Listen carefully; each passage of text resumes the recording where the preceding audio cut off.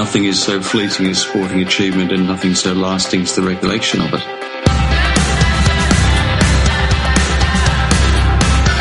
This is the Couch Talk Podcast.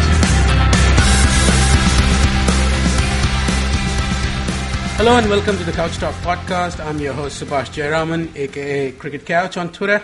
I'm delighted to be joined on this episode by two gentlemen who have written a book on T20, the first of its kind. It's called Cricket 2.0 Inside the T20 Revolution, Tim Wigmore and Freddie Wilde. Tim is a journalist with The Telegraph in the UK, and Freddie works with the cricket analysis company CricViz, and also works with broadcasters and T20 teams around the world as an analyst. Welcome to the show, Freddie and Tim. Hi, mate. Thanks. How's it going? Thanks for having us. Pleasure having such young guns on the show. Fantastic. Regarding the book, congratulations first and foremost.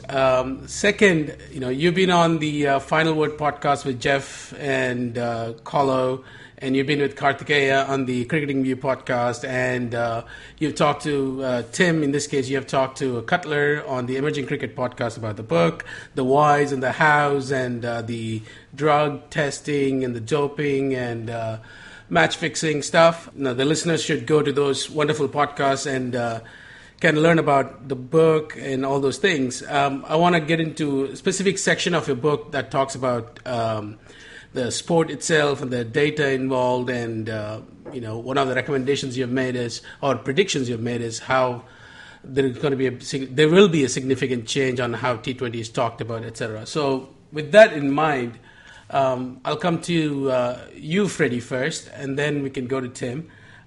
The cricket scorecard, whether you see it on Cricinfo or some other website, it's got a static look for many, many years, from the newspaper days to now, even at online. With a sport like T20, where the dynamics between bat and ball and all the strategies and everything else involved, we still use the same kind of scorecard. If you had all the power in the world to change how T20 scorecard should look like, what would you do? What do you think ideal T20 scorecard should look like, so that people can get the information and understand what must have happened in the game? It's a good question. I mean, it's actually quite an interesting one. At CricViz, we do quite a lot of thinking about this kind of stuff, and we've been involved in some discussions about how we can sort of try and redesign the scorecard for different formats, actually. And I mean, I think that the basic scorecard itself probably is still essential in the sense of sort of listing the 11 batsmen, the 5 or 6 bowlers, and their respective bowling figures and scores. I think that there's quite a lot of stuff you can do on sort of like an over by over basis. The game is quite clearly broken up into different phases. There's the power play, the middle overs, and the death overs, in which the nature of cricket played is quite different. And I think we've sort of experimented with kind of like sort of a block for each over, and sort of teams that have won the over sort of coloured in a certain colour, and you can sort of then you're just glancing at this block of 20 colours, if you like, each block representative of an over. You can see how sort of the balance of power has shifted through the game. A team might get off to a flyer and score 60, 70 for none after 6 overs, and then in the middle overs things might be pulled back by the spinners, and you can sort of see with this visualisation a shifting of the balance of power within the game. But you're right. I mean, there's a lot of things you could potentially do to try and sort of tell the story of the game better, because as you said, I think the traditional scorecard serves its purpose for longer forms of the game. But in the shorter formats, where as I said, the game is so clearly split into these different phases, and I think it's appropriate to try and break it down, not just across the whole 20 overs, but those phases specifically as well. It's a good question, though, and one with no clear answer. So if I could just jump in, I think what would be really great to have is some sort of very simple catch-all number, kind of player impact. Is it positive or negative? Because the point is, if you go, if you're a seam bowler, say, and you go for 1 for 32, in the middle overs, that's a pretty poor effort. If you're bowling four at the death, that's a very good effort. And it's kind of, so you can, those figures, they can be either actually very good or pretty poor. and looking at their raw numbers tells you nothing about whether they're good or poor. So actually having that kind of positive or negative impact would be really good. And the same in some ways applies to batsmen. So if you get 30 or 15 balls and you're 30 or 15 is a bad example because that's always quite good innings. But let's say if you get, if you get 30 off 22 balls in the middle overs, that's sort of fine. It's not amazing, but it's fine. If you do that at the death, that's sort of pretty poor. So I think for those batting and bowling, perhaps especially bowling, we need a way to contextualize those numbers. Because actually, if you're because scouting and the way players are bought hasn't always been that sophisticated. Actually, if you're a seamer, if you bowl in the middle overs, that's been an easier way to massage your figures and then go into leagues at a level that maybe your performance isn't actually meriting. I'm just trying to imagine a scenario where, if the test match is going on, because of the history of the game and how we have learned the game, understand the rhythms of the game. So you could jump in at any point and ask them, what's the score? And somebody gives you the score, and you pretty much have a very good idea of how the teams would have arrived at that score. So, the suggestions that both of you made, would go a long way in addressing that. I'm also looking at, in NFL or Major League Baseball games, if you go to ESPN.com, they give you the win probability of the two teams as the game progresses over 9 innings or the 4 quarters. And also, obviously, you have wins above replacement stat, and also you have the plus and minus in basketball, NBA. So I think it's a combination of those 3 things. Would you say kind of adds to the flavor of T20 scorecard? Yeah, I mean, that's sort of what I was getting at with the grid of who won each over. I mean, at CricViz, we've got a win probability model. It would be based on that. That's the idea, of if there's been a swing of, I don't know, maybe more than 3 or 4% towards one team, then you say they've won that over. And I think just quite quickly then you could get a sense of how the game, sort of the ebbs and flows of the game, or it could even just be a basic bar chart. A line graph with their win probability. But you're right. I mean, other sports, especially American sports, have so many more numbers to help tell the story of the game, rather than the scorecard just simply being a record of what happened. A quite raw, basic version of what happened.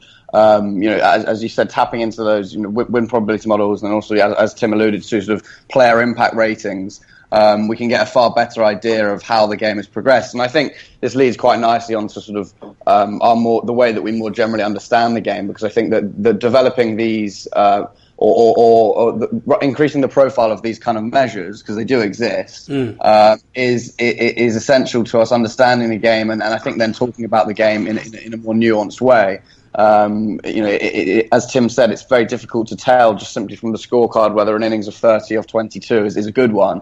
And I think that makes analysis and sort of discourse around the game quite complicated, especially for newer fans. But a basic -8 or +4 or whatever is a little bit clearer as to whether that innings has had a positive or negative effect on the team's chance of winning.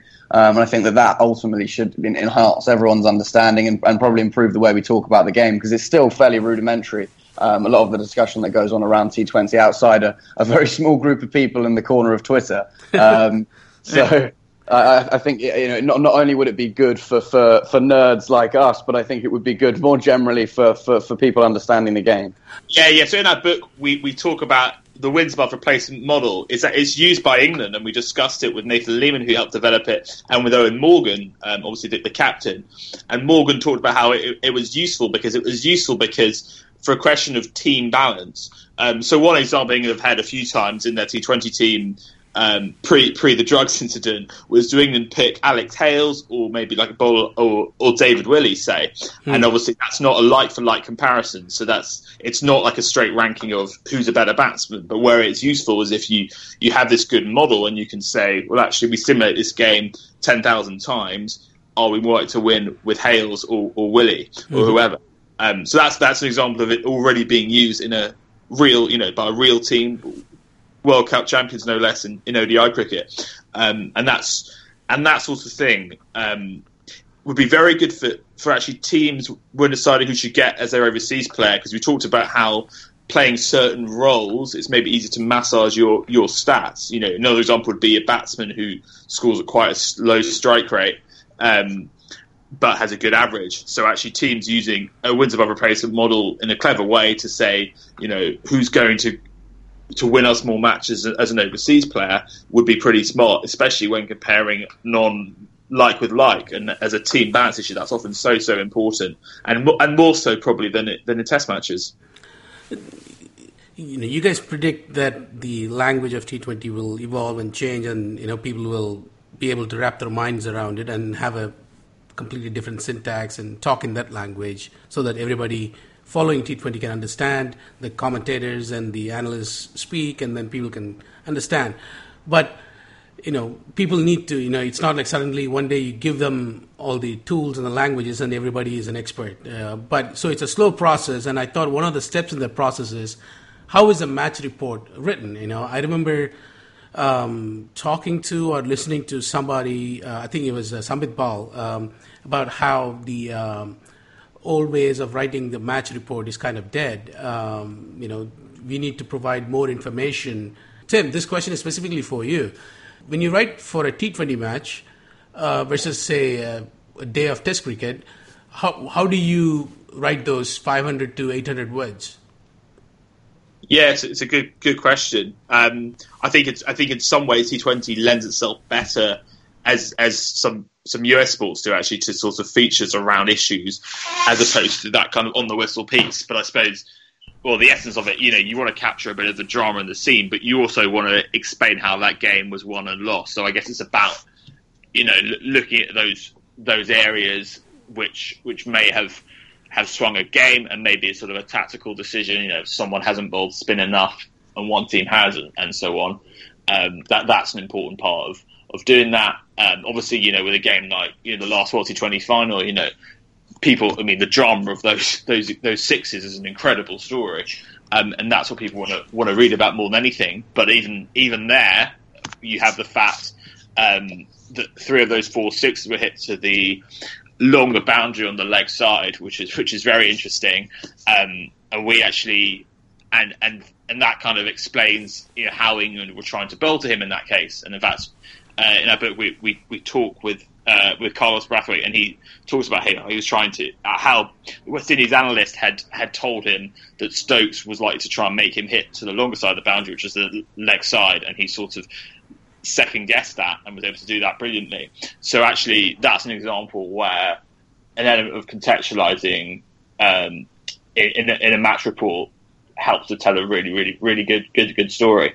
But I think we are, as an industry, probably still, the T20 match report is still, you know, how to nail that is still sort of a work in progress. You know, I would argue that sometimes as a reader, rather than a match report, I would just rather read one really smart analysis piece on a game. But then you have the kind of old school demands of, you know, if a match report is the, you know, what's expected to be in a certain slot or whatever. The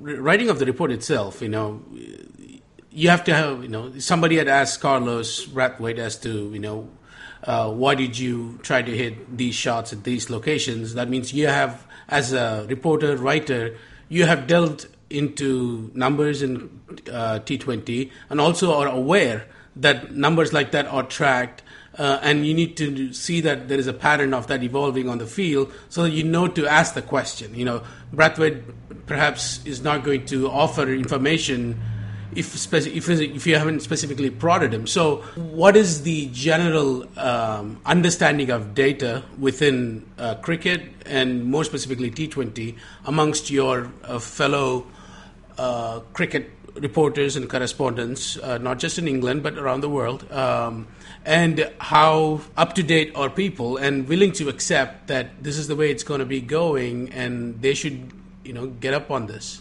The short answer is not very, I would say. I mean, I think that there are a few journalists and people in media and TV I've come across who are willing to accept or understand, I suppose, the sort of different nature of T20 and the importance of numbers. I mean, even something basic like the fact that a wicket in the first over of the innings is more valuable than a wicket in the 10th over of the innings. It's something that I think it is one of the sort of central laws, if you like, governing the way that the game of T20s are played, and it's something that I would say that not many people. I think people in the media probably would accept it, but I'm not sure that they would sort of consider it in a. When they are writing the match report, that basic fact, the sort of diminishing value of the wicket, and therefore increased attacking intent through the innings, these two sort of things that are central to the way the game is played, is something I'm not sure people sort of maybe think about in as much as they should, and that's just a really basic level fact. So I think it is changing. There are a number of people that Tim and I will come across, and yourself as well, I'm sure, who are willing to sort of accept, or not even willing, but happy to embrace it, because I think they'll understand that by embracing data and the numbers, as you said, or as you alluded to, you'll be able to tell the story more effectively.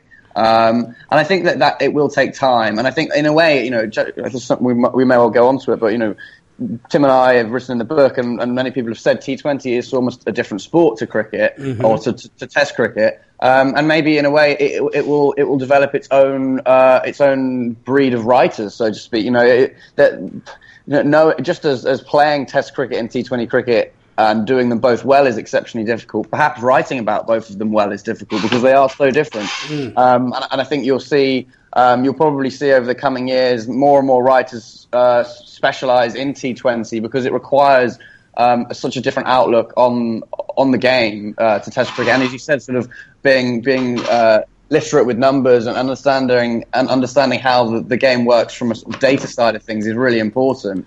And I think that as a result, as I said, you'll see people just specialise in writing about T20, and as a result, that language and lexicon that we talked about hopefully will develop, and hopefully people's understanding outside the media, into the media first and then outside the media, will grow as well. At this point, I want to say that the discussion that you, Tim, Freddie, and had with Karthikeya about the specialization of skills with respect to conventional 4-day, 5-day cricket versus T20. I thought that was a very enlightening discussion, so people should definitely listen to that.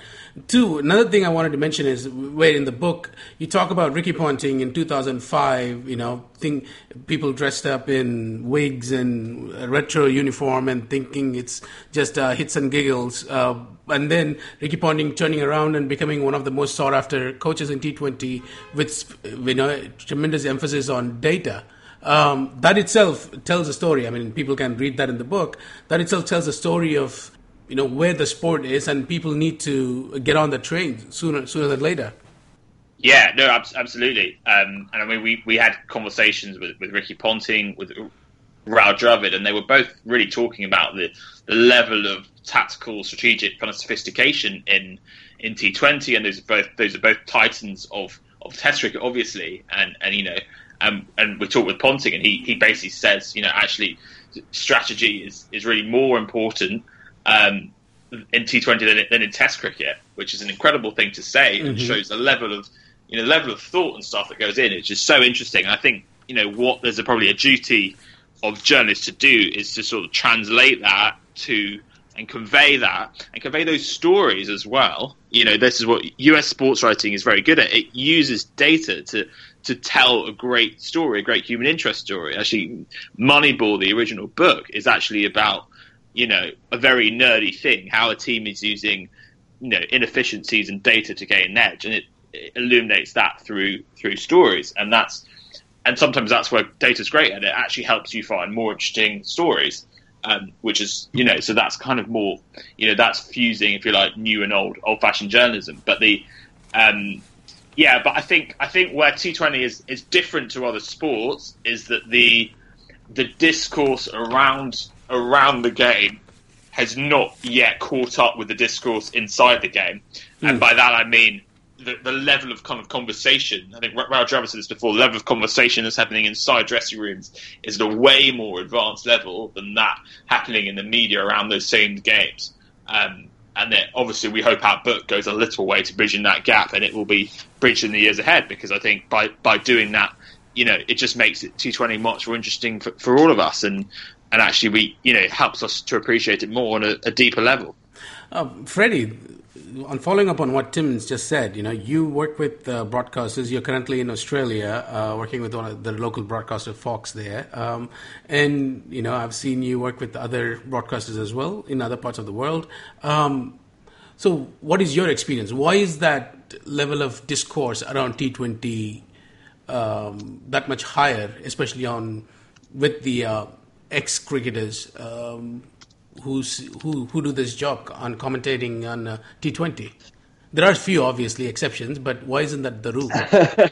Well, I mean, I think the discussions that go on in the commentary box, aside from one or two individuals, are nowhere near, as Tim said, nowhere near as developed as the conversations that go on in the dressing room. I think we're still at a point where there is, even between many ex-players, and I won't name any names, but there are a lot of people that I'll come across who, I'm taken aback sometimes at their sort of, not their lack of understanding, but it's I don't think they necessarily think about it in much detail. It's just another game of cricket for them, and they'll be translating their knowledge from Test cricket and 50-over cricket to the T20 game.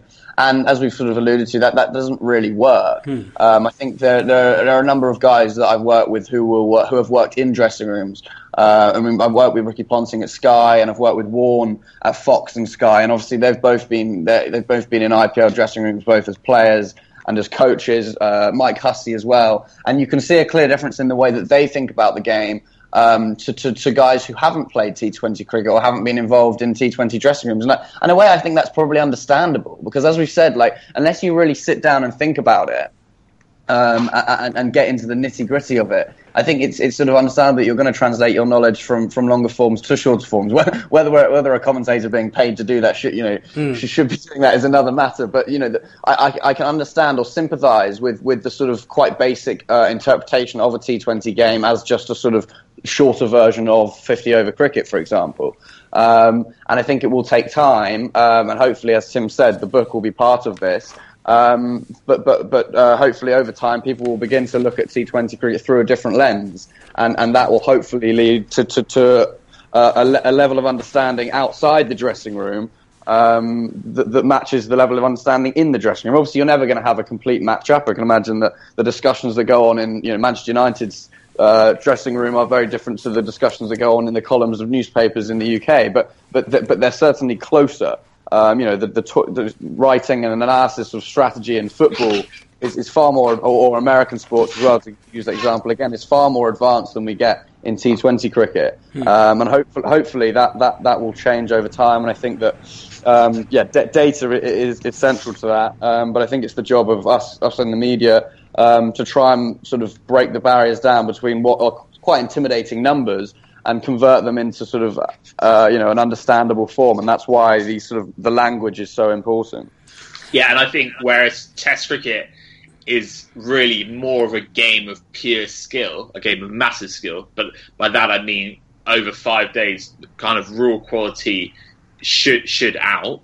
T20 is more of a poker game, and that extends from how you build your team to how you play a game and getting the matchups right.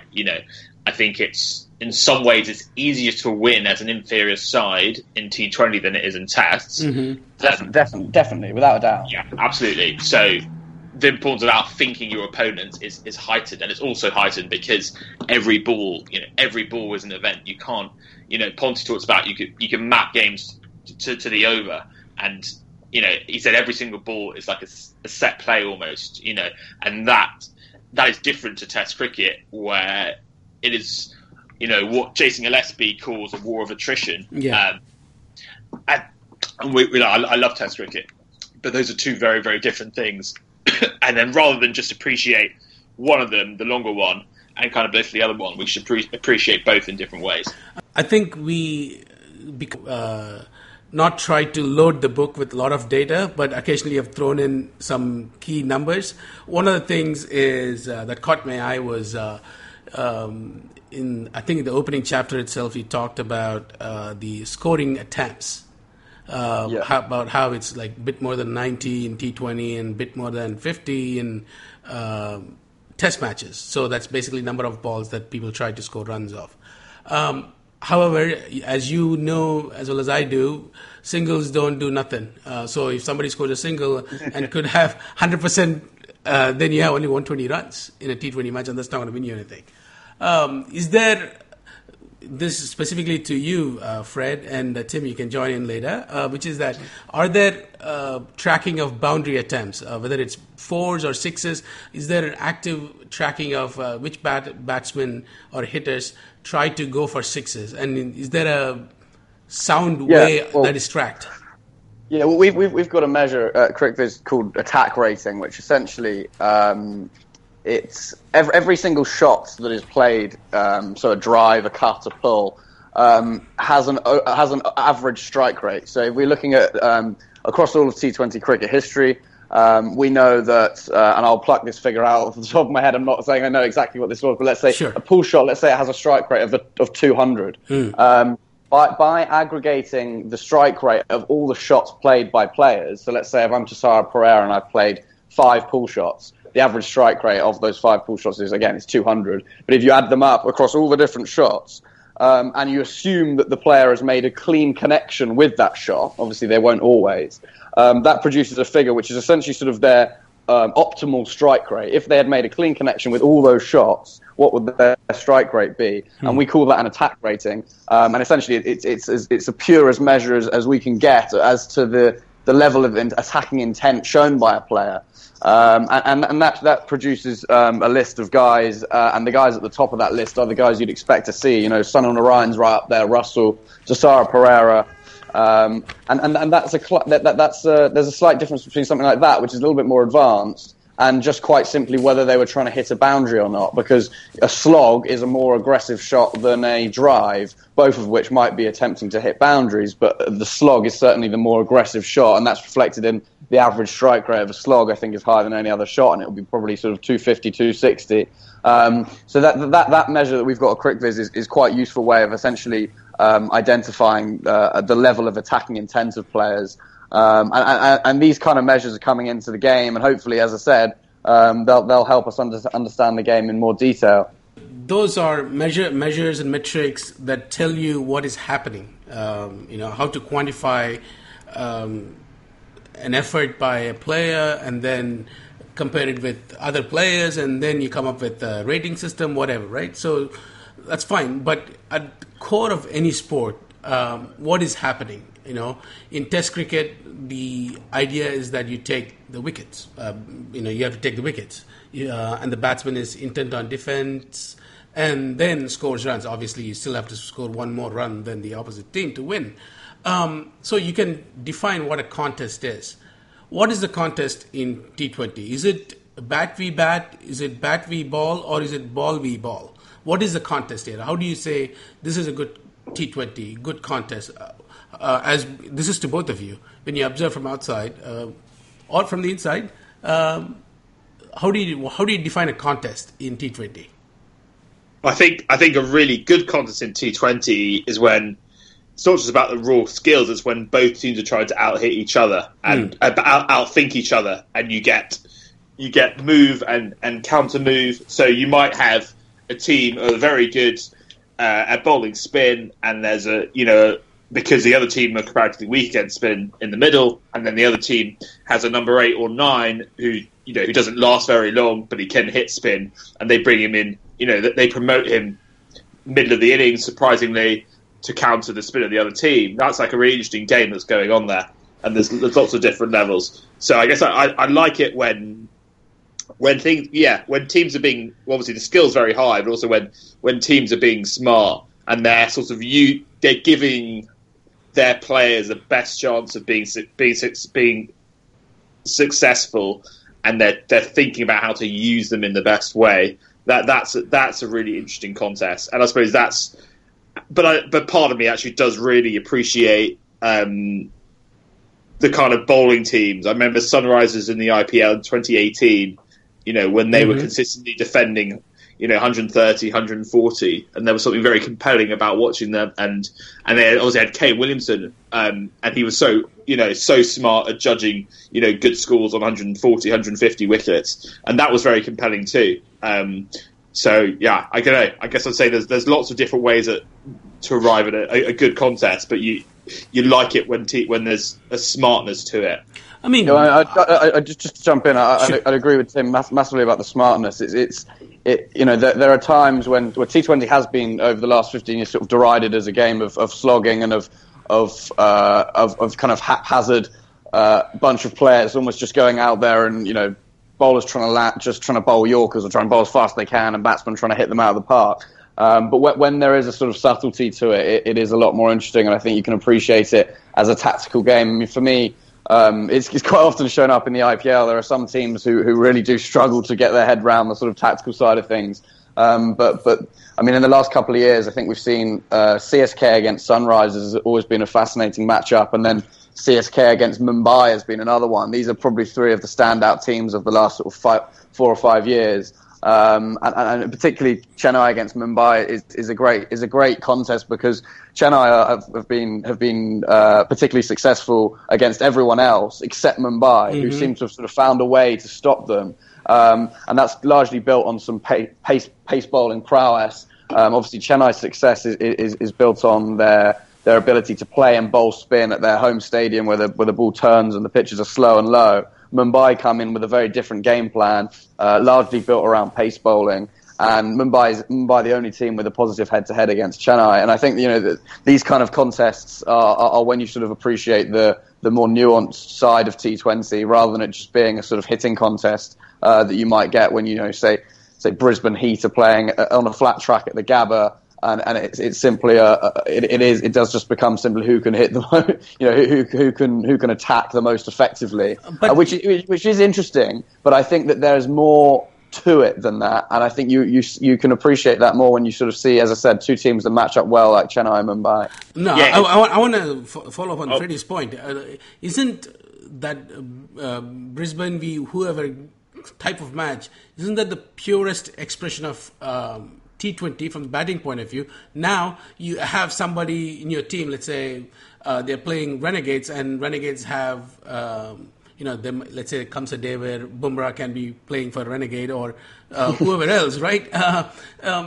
Then you can try. Sure, it's a flat wicket, but you can try. But a really good T20 bowler that knows the areas he needs to hit and hits them really well may not be able to prevent the batsman from hitting all 6 balls out of the park. But if he prevents it 3 out of the 6 attempts, then they are guaranteed to come out on top. Sure, definitely. I mean, that is interesting in of itself as well. I wasn't sort of necessarily. Well, I probably did unfairly downplay the sort of the interest of a game on a flat track. They are interesting as well, but it's a very different challenge. It becomes.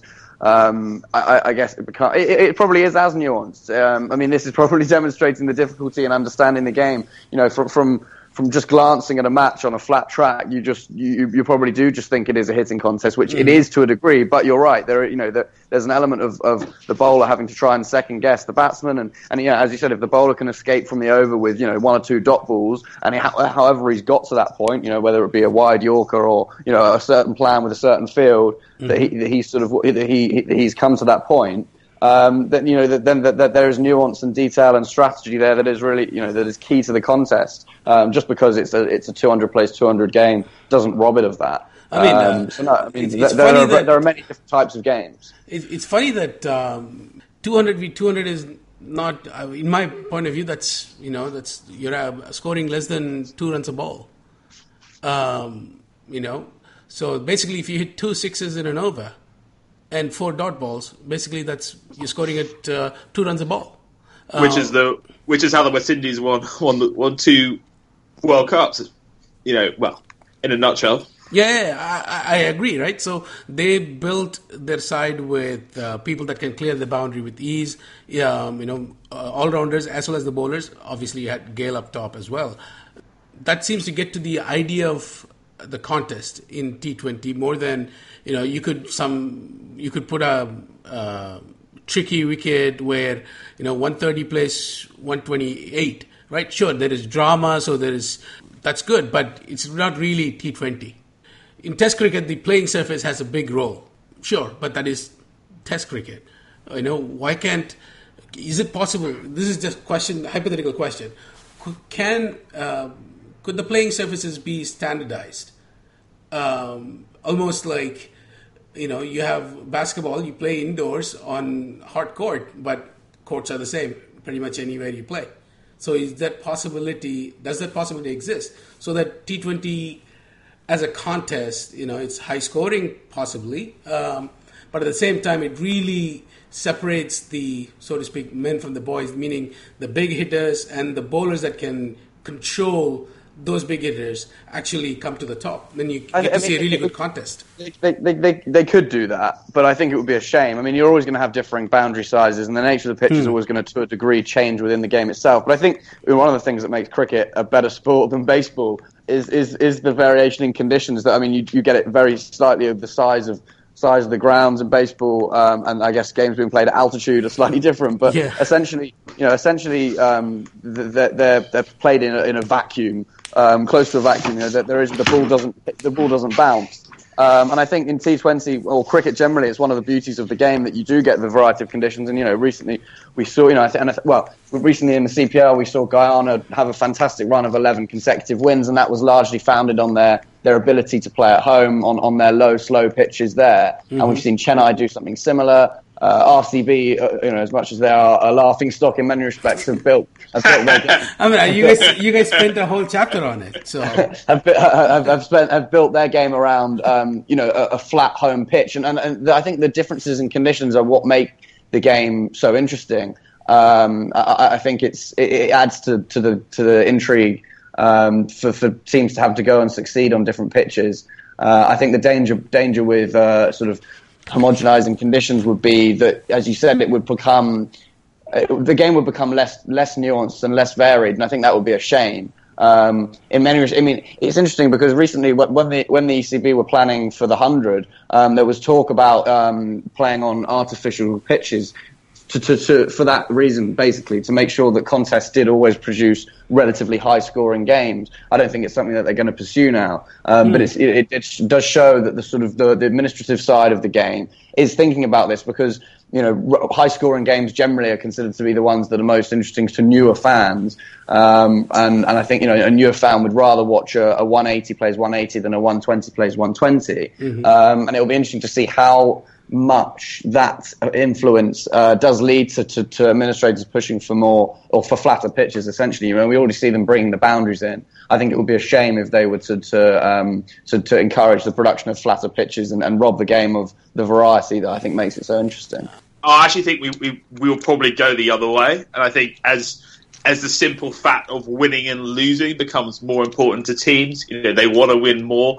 It has a bigger bearing on their bottom line, their profit and loss. I think we'll see home advantage become more of a thing, and teams will think more creatively about the wickets, about the pitch dimensions, which is a huge thing as well, about other even specific shots that their players tend to be very good at. So could you bring the boundary more on one side, less on the other, and so on.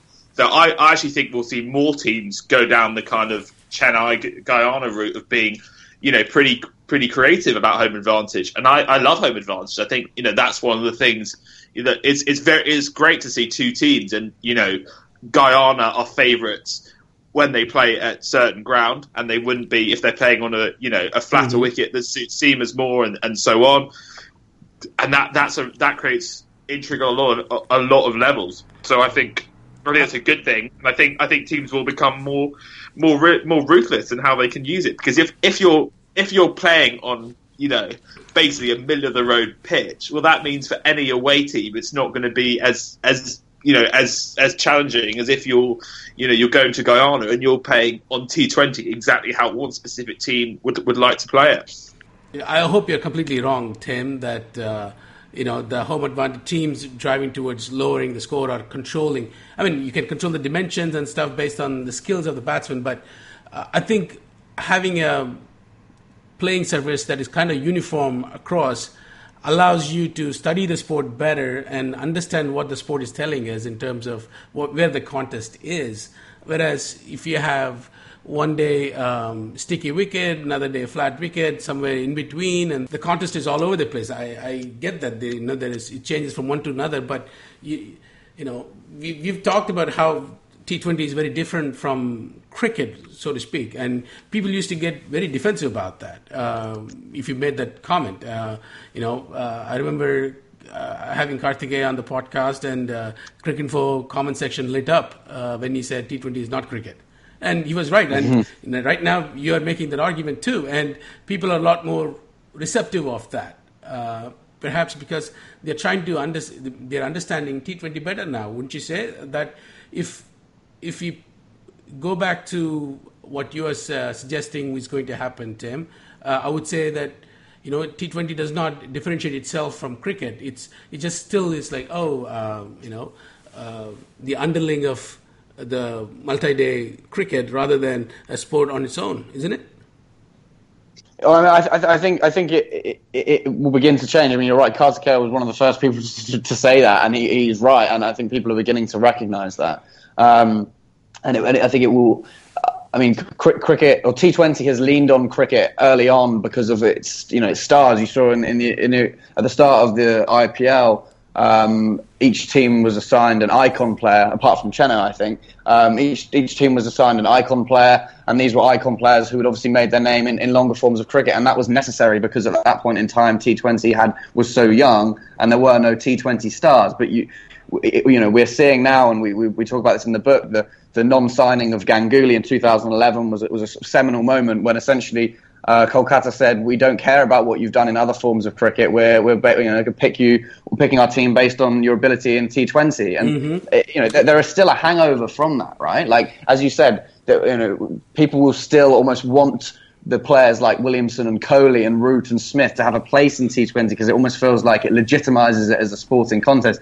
I'm not quite as far down the path of you as saying I don't think that there's a place for any of those batsmen. I think there probably is still. I think certainly with the way the game is played now, there is still scope for having someone like that firewall player to come in and repair a team who are 20 for 3, for example. But what we're seeing is we are seeing a divergence in the way that T20 is played and understood in the dressing room.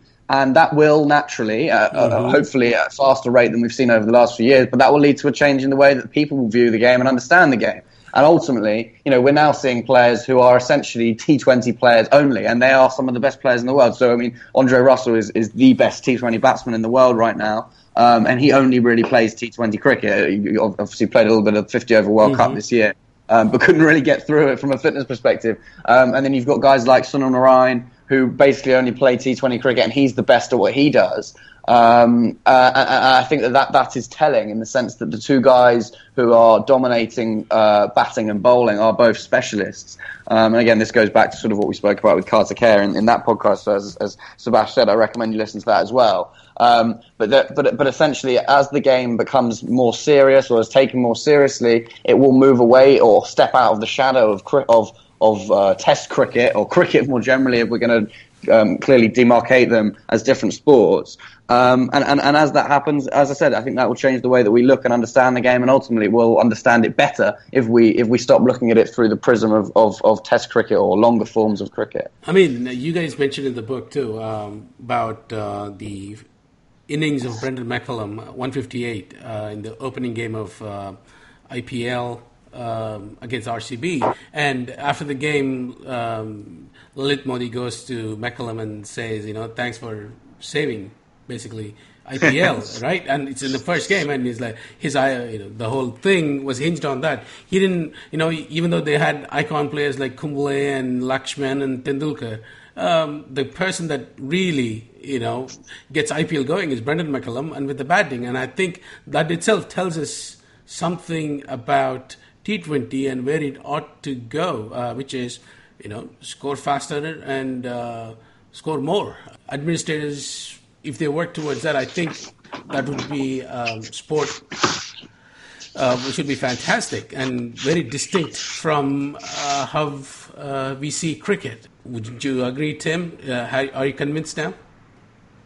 No, I like bowlers. I like bowlers being important too. Yes, absolutely. What exactly? No, I'm not saying. Yeah. I mean, the bowlers are still, meaning you have to be a good bowler to have impact in T20. You can't just, because you're a finger spinner, left arm, and you can bowl flat darts and the pitch is dodgy, you're getting away with it. No, you have to be really good at bowling darts, whether it's even if it's a flat wicket, and if you land certain lengths, you can hit it. Sure. Ashwin said 6 bad balls is a good over in T20. But what he means by that is, I think, 6 bad balls per the definitions of Test cricket, where and well-constructed bad balls. Yeah, well-constructed, exactly. Yeah. And no, I think actually that's one of the things. Kind of a decade ago, there was people saying that you might get a team of David Hutton. I think it was John Hutton who said that they could become a perfect T20 team. They can all bowl. They're all good batsmen. They can all bowl sort of serviceable off spin. Well, thankfully, that really hasn't happened at all, because if you're an average bowler, you go the distance. Yes, absolutely. Which is good. I mean, that's as RCB have learned to their cost. And and that. Sorry, I just couldn't. No. Hey. Open goal. Every year, the fans, before the IPL starts, they have this hashtag on Twitter that this year the cup is ours. They say that in Kannada, the local language, and it's so every IPL follower takes the piss. So feel free. But no, I mean that's been interesting. The idea, and that kind of links to the idea of bowlers, that it's bowlers who win matches more, because if your fifth bowler is weak, they used to be able to go for 33 in the middle overs. Now they'll go for 50 or 60, and that's how it should be. So yeah, you've got to have good enough bowlers, and you've got to have an attack as well that's flexible enough to get the right matchups. You can bowl the right bowlers to the right bats at the right times. And that's absolutely imperative, essential to T20 success. So just to jump in with one thought quickly. I mean, just on the Ashwin 6 well-constructed bad balls. I mean, as you said, that's an interesting. It's a fascinating comment. Probably one of the most illuminating comments that's ever been made about T20 in a way. But you're right. It's very much viewed from the prism of Test cricket, right? So he's saying bad balls from a Test perspective. Now, one of the most interesting interviews that we did in the book, and Tim actually spoke to him, was with Carl Crowe, who is son of Narayan's bowling coach. And Narayan's coach, Crowe, he spoke about how one of the best skills for a T20 spin bowler is the ability to get cut. And by that he means, bowling essentially a ball that's slightly back of a length, tight in line, not too wide. The batsman can do little more than essentially cut out to the sweeper on the offside, because the cut shot is a very difficult shot to hit for 6, certainly, and 4, you've got to place it well. So what's interesting about what Crowe is saying there is he's putting a positive spin on essentially what Ashwin was sort of saying, I think, is, Carl Crowe is saying it's a good thing to be cut. Think about it in a good way. He's looking at it from the T20 perspective. He's saying that's a good ball. It's short. It's as I said, slightly tight in line, not too wide.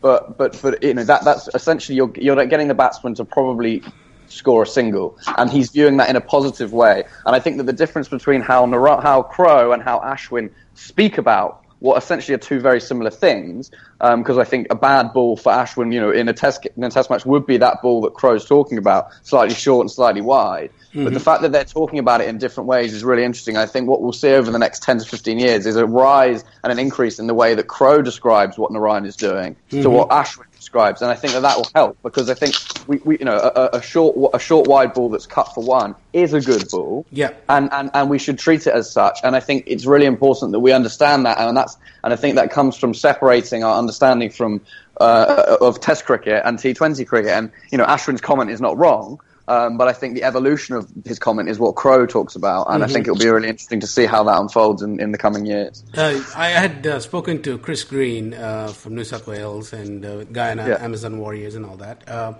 and he talked about that aspect of it too. And he's not keen on bowling a maiden over. He doesn't want to bowl 6 dot balls, because if you bowl 2 dot balls, and now the odds are against you because the batsman is going to take risks. So you'd rather give a easy single, and get the batsman turned around, and now bowl at a new batsman.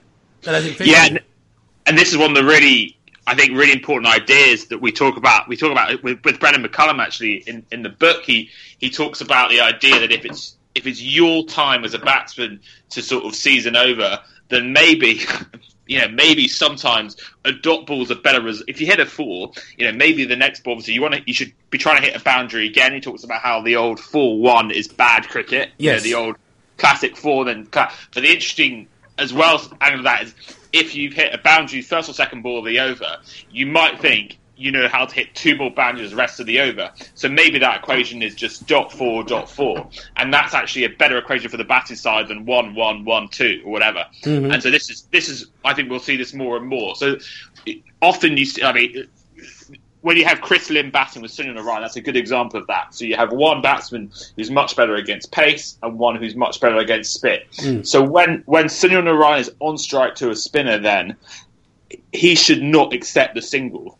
To be honest, the first ball of the over. Yeah, he should say, my job here, I'm going to hit minimum 2 boundaries this over, and I'm going to try and if I can get one of them can be 6, then that's 10 runs, or if I hit 3 4s, that's 12 runs. So and he should think that as opposed to get his partner who's nowhere near as good against spin, and the risk equation is less advantageous for Chris Lynn to attack spin. So I think we'll see that more. We'll see, and it doesn't need to be just in the power play or at the death. Maybe we'll see in the 13th over one player is much better against spin, and he will just say, "I don't want any single here, but I back myself to hit a couple of boundaries." And I think that would be I think we will see that evolution. That will be very interesting, and that will sort of ratchet up the sort of level of sophistication and kind of in game theory really in T20 to another level. Okay. Obviously, the 100 is now on the scene. The draft was held recently. Freddie, you were there. Maybe you were there too, I believe. And in the book, you guys mentioned about Martin Crowe's, the late Martin Crowe's Cricket Max effort and the Hong Kong Sixers, about how they didn't really succeed because they deviated too much from the sport's underlying norms, to quote you guys, or whoever said that. Do you see the 100 in England and the T10 in the UAE? Is it, in your opinion, is it varying too much from the game's underlying norms, or not enough to cause any problems? I don't think so. I think it will be really interesting to see what happens with the 100. I think T10. Well, yeah, but both of them, in fact. I think, whilst the 100 is changing quite a significant thing in the number of balls in an over, I still think it could well succeed. I think it probably will succeed. I think the interesting thing will be whether other countries adopt it. I was talking to someone else about this yesterday on a different podcast, and they asked me the same question, and I think the interesting thing will be, I think it would be asking yourself, why would the IPL, because ultimately I think the IPL would lead any significant change on a global level, why would the IPL change from a 20-over tournament to a 100-ball tournament? And I can't quite make an argument for them doing so. Like, it's so popular as it currently is. It works so well. I don't see why the IPL would need to change. If the IPL did change and follow, the 100's lead, then maybe the 100 would ultimately replace T20. But I'm trying to come up with a reason as to why they would,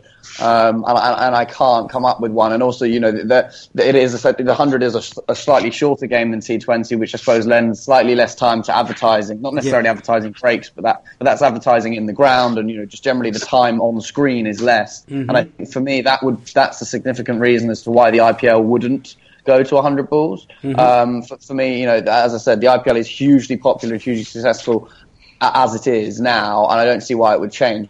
But it will be interesting to see whether, I suppose there is a potential argument that maybe other competitions like the Big Bash or the CPL became 100 ball. I know that over here in Australia there's quite a lot of issues with over rates here, and games finishing very late, and kids being in the stadium, late at night, and for a tournament that's designed to be family friendly, that's often sort of looked upon in a negative light. So maybe a 100-ball format would be able to be start and finish more quickly, and therefore would benefit that side of things. It's interesting. I don't see that the sport itself changing significantly enough for it to sort of not work as cricket. It's more just a case of whether commercially there are benefits to other countries adopting a 100-ball format. What do you think of T10's popularity, Tim? So I think we're a situation now where T10 is quasi-exhibition cricket and is really a gateway to the longer-ish format, i.e. T20. And I think T20 has now a level of sporting integrity, which we've seen over the IPL, we've seen over the World Cup, which, that is built up a lot there, and it's going to build up more. So I don't see that's being sacrificed for a new format. So I think we'll sort of see more. I think the reason we might see more formats, though, is because new leagues want to differentiate themselves. It's such a crowded marketplace. Mm-hmm. We talk about how many leagues they're losing money and so on. So you can differentiate yourself. That makes some commercial sense. But you're differentiating yourself because you want to have a point of difference from the IPL, which is the kingpin. Mm-hmm. Obviously, one of their things is they're a T20 league. So I think we might see more different. We might see some differentiation, some more kind of countries doing what England have done. But I think that will be within the context of wanting to find a point of difference with the IPL, which is T20. So we might see new formats, but I don't see the sort of the twin pinnacles of the short format game, the IPL and the World Cup. I don't see them changing from T20.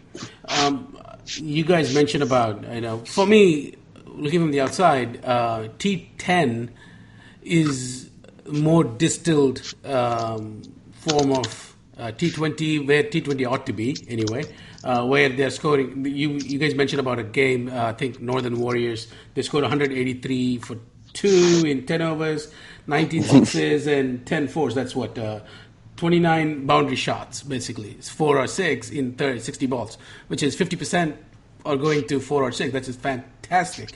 And T20 would be well served to take that model, incorporate that. And with all that, still they only lost 2 wickets. So there is something to be learned from it, that you can score more than 3 runs a ball. So basically... Yeah, just jump in on one interesting thought, and there's no sort of answer to this, and if there did, then I feel like I could. You'd be able to create a very successful team if you knew the truth to this answer. But we talk about, you're alluding there to how T20 teams should essentially be more attacking with the bat in hand. I think Tim's written about this a lot, so have I, about how teams often aren't bowled out, or very rarely bowled out in T20, and essentially there's an inefficient use of resources. Yes. That is certainly a very valid line of argument. The only counter to that is that we also spoke about on this show how a weak fifth bowler is very damaging, and how now that batting is as developed as it is, if there are a weak 1 or 2 bowlers, it's possible to really take them down and score 40, 50 runs off their 4 overs. That essentially is placing an emphasis on the importance of having strong 5 bowlers, right? Yeah. So you need a strong bowling attack. So in a way, that the sort of flip side is that the T20 is maybe a game of specialists, where you have 6 or 7 batsmen who bat and are very good at batting, and then 4 or 5 bowlers whose job it is to bowl, right? Mm-hmm. And so if you're focused on building a strong bowling attack, you're going to end up with guys 8, 9, 10, 11 who you hopefully aren't going to want to bat. So whilst it's easy saying, "Oh, sure, you've got 10 players to face 120 balls, they can all face an average of, or 11 players rather, to face 120 balls, it's an average of 10 and a bit balls per player." That's a simplistic argument, I think. You don't want your number 8 to be facing any balls, really. Right. If you've built it depends obviously on the depth or the quality of batting of your bowlers, right? But I think we'd agree that trying to create a strong bowling attack is really important. And if you create a strong bowling attack, you're probably going to be compromising the depth of your batting, and therefore, I think slightly undermining that argument that you need to, try and maximise the resources in a way that suggests that, your number 9 and 10 are going to be facing deliveries, because I'm not sure that is the optimal way. And this is essentially the balance and the dilemma at the heart of T20 between attack and defence that makes it so interesting. And I think, getting that team balance right is the foundation of T20 strategy, and it's really interesting because I think while that argument that Tim and lots of people make regularly about utilising your full batting order is a really interesting one. It doesn't always hold true, especially because, as I said, about the importance of a strong bowling attack. I have two comments on it, and then you guys can comment on that. One is, it's probably further down the road that, Andre Russell and people like him are not exceptions, but are more like the rule. I'm sure the new generation of players that watch how the sport has the money, and you can make a very good career. So I think with more players capable of hitting the long ball as well as bowling very good 3 overs, etc., then you have a lot more flexibility where you can bat 1 to 10 and actually bowl 11 to 7, whatever. And second comment is, similar to how American League in baseball versus National League, where National League, the pitcher actually gets to bat, which basically takes you one good batting spot in the lineup of 9, whereas in American League, you have a designated hitter.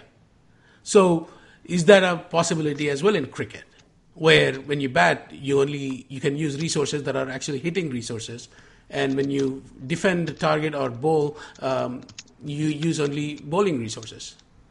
So on the second point, I mean, this was actually what the 100 discussed at one point. They were talking about having 12 players aside with only 11 batting and bowling. And the idea of that is that you'd make the quality higher, because you wouldn't have Chris Gale batting. So you wouldn't have Chris Gale fielding, you wouldn't have Lasith Malinga batting. Yeah. But the flip of that is actually, I think, one of the sort of charms of cricket is you see people weirdly at the top level doing things they're not very proficient at, i.e., Chris Martin batting or whatever. And so I think it's quite wide into cricket. I mean, I wouldn't rule out change, but I don't see it as a need to. I think, there is a sort of a endless fascination where we do see tail-enders having to bat. I also think tail-enders will become smarter about how they train their batting. There's an argument, if you're a number 9 or 10, you don't need to be able to have a forward defence anymore. But maybe if you can just be a guy who can hit 10 or 5 or 6 balls every other innings, you become actually... You bring some value with your batting. And there's an argument because a 10 off 6 innings, you could have an inside edge for 4 and so on.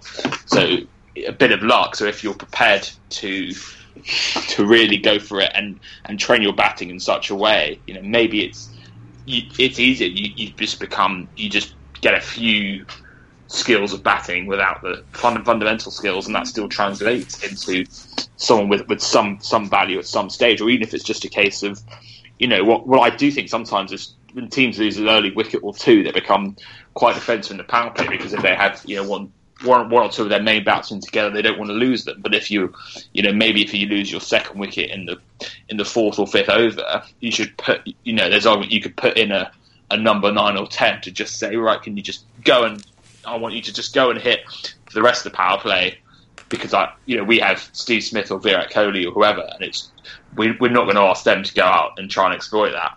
So that's another thing to watch. And in terms of specialisation, I think we will see.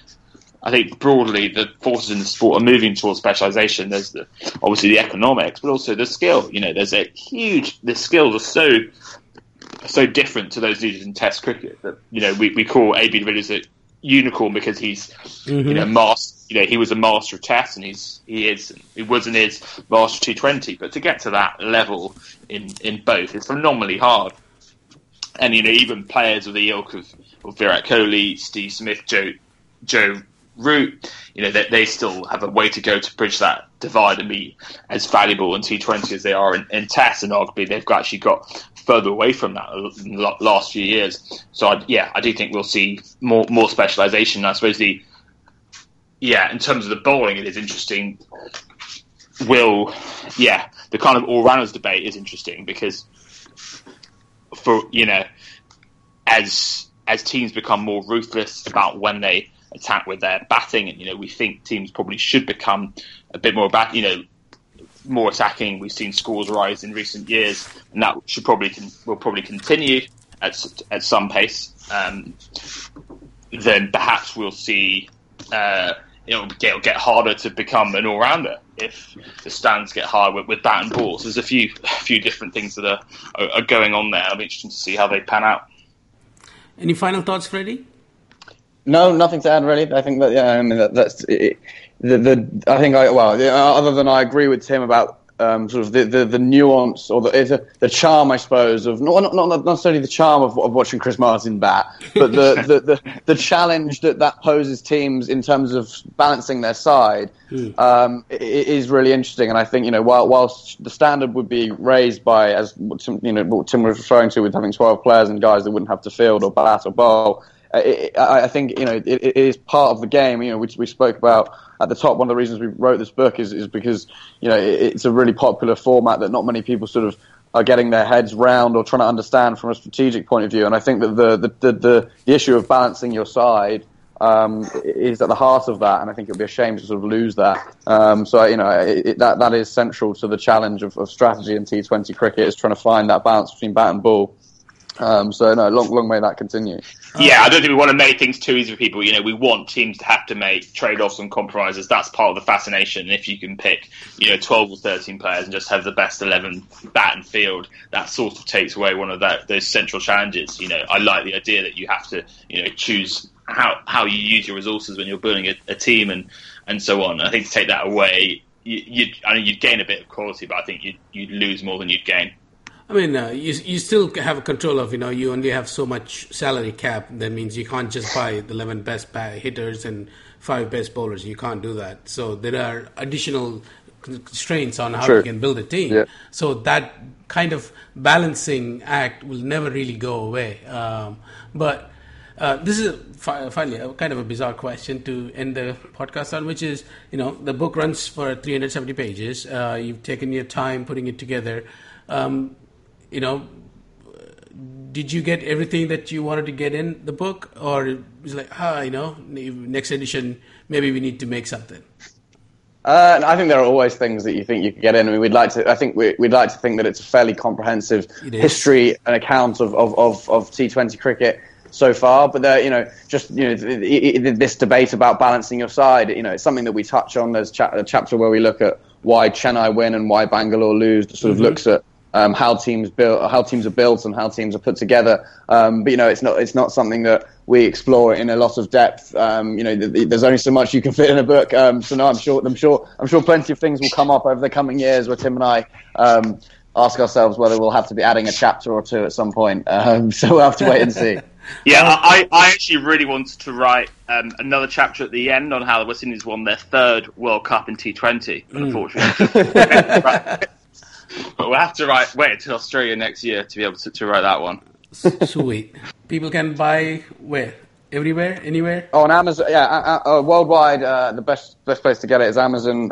You can get the hard copy or get it on Kindle. If you're in the UK, then buying it from a bookshop generally is slightly better. Please do go out and buy it because, we touched on quite a few of the subjects we've spoken about today and plenty more. And also we try and sort of, talk about the human side of it as well. These guys are often dehumanized in the sense that they're just guys who go around the world playing for different teams in different countries, and it's impossible to keep track of what they're doing at any point in time. But they are normal people with normal lives to a degree, and it's interesting just to see how their lives have been transformed by the format as well. So there's a human side as well as a sort of strategic and technical side to the book too. And for people that want to get some of the human side stories, if they want to get a teaser, they could go to the Cricket Monthly published the one on the chapter on Kieran Pollard.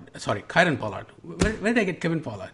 Kieran Pollard that was published there, and then also you guys serialized it in the Telegraph as well. So you can get a taste of the book, and then I strongly recommend that people get it. Tim, you were going to say? Yeah, and I was saying, an interview that Freddie did with Jade Dernbach. Remember the old vilified Jade Dernbach? He talks about, the human impact of all the abuse he got on social media and how AB de Villiers ruined his career with his great innings in the World Cup of 2014. And that really kind of lifts the veil a little bit on what it's really like to be a bowler in T20, the kind of brutality of it and all the abuse you get yourself, that you attract when you're a guy who bowls those overs at the death and so on. And that's that's a really interesting read that chapter. And I think it shows a whole different side of the game we often don't really think about. I mean, Jade tells you guys about the comment he got on social media. Oh my goodness, it was horrible. So, if you want to find out what that comment was, get the book. Oh, brilliant cliffhanger there from Savash. All right, Tim. All right, Freddie. Thanks for being on. Cheers. Thanks a lot, Cheers, mate. mate.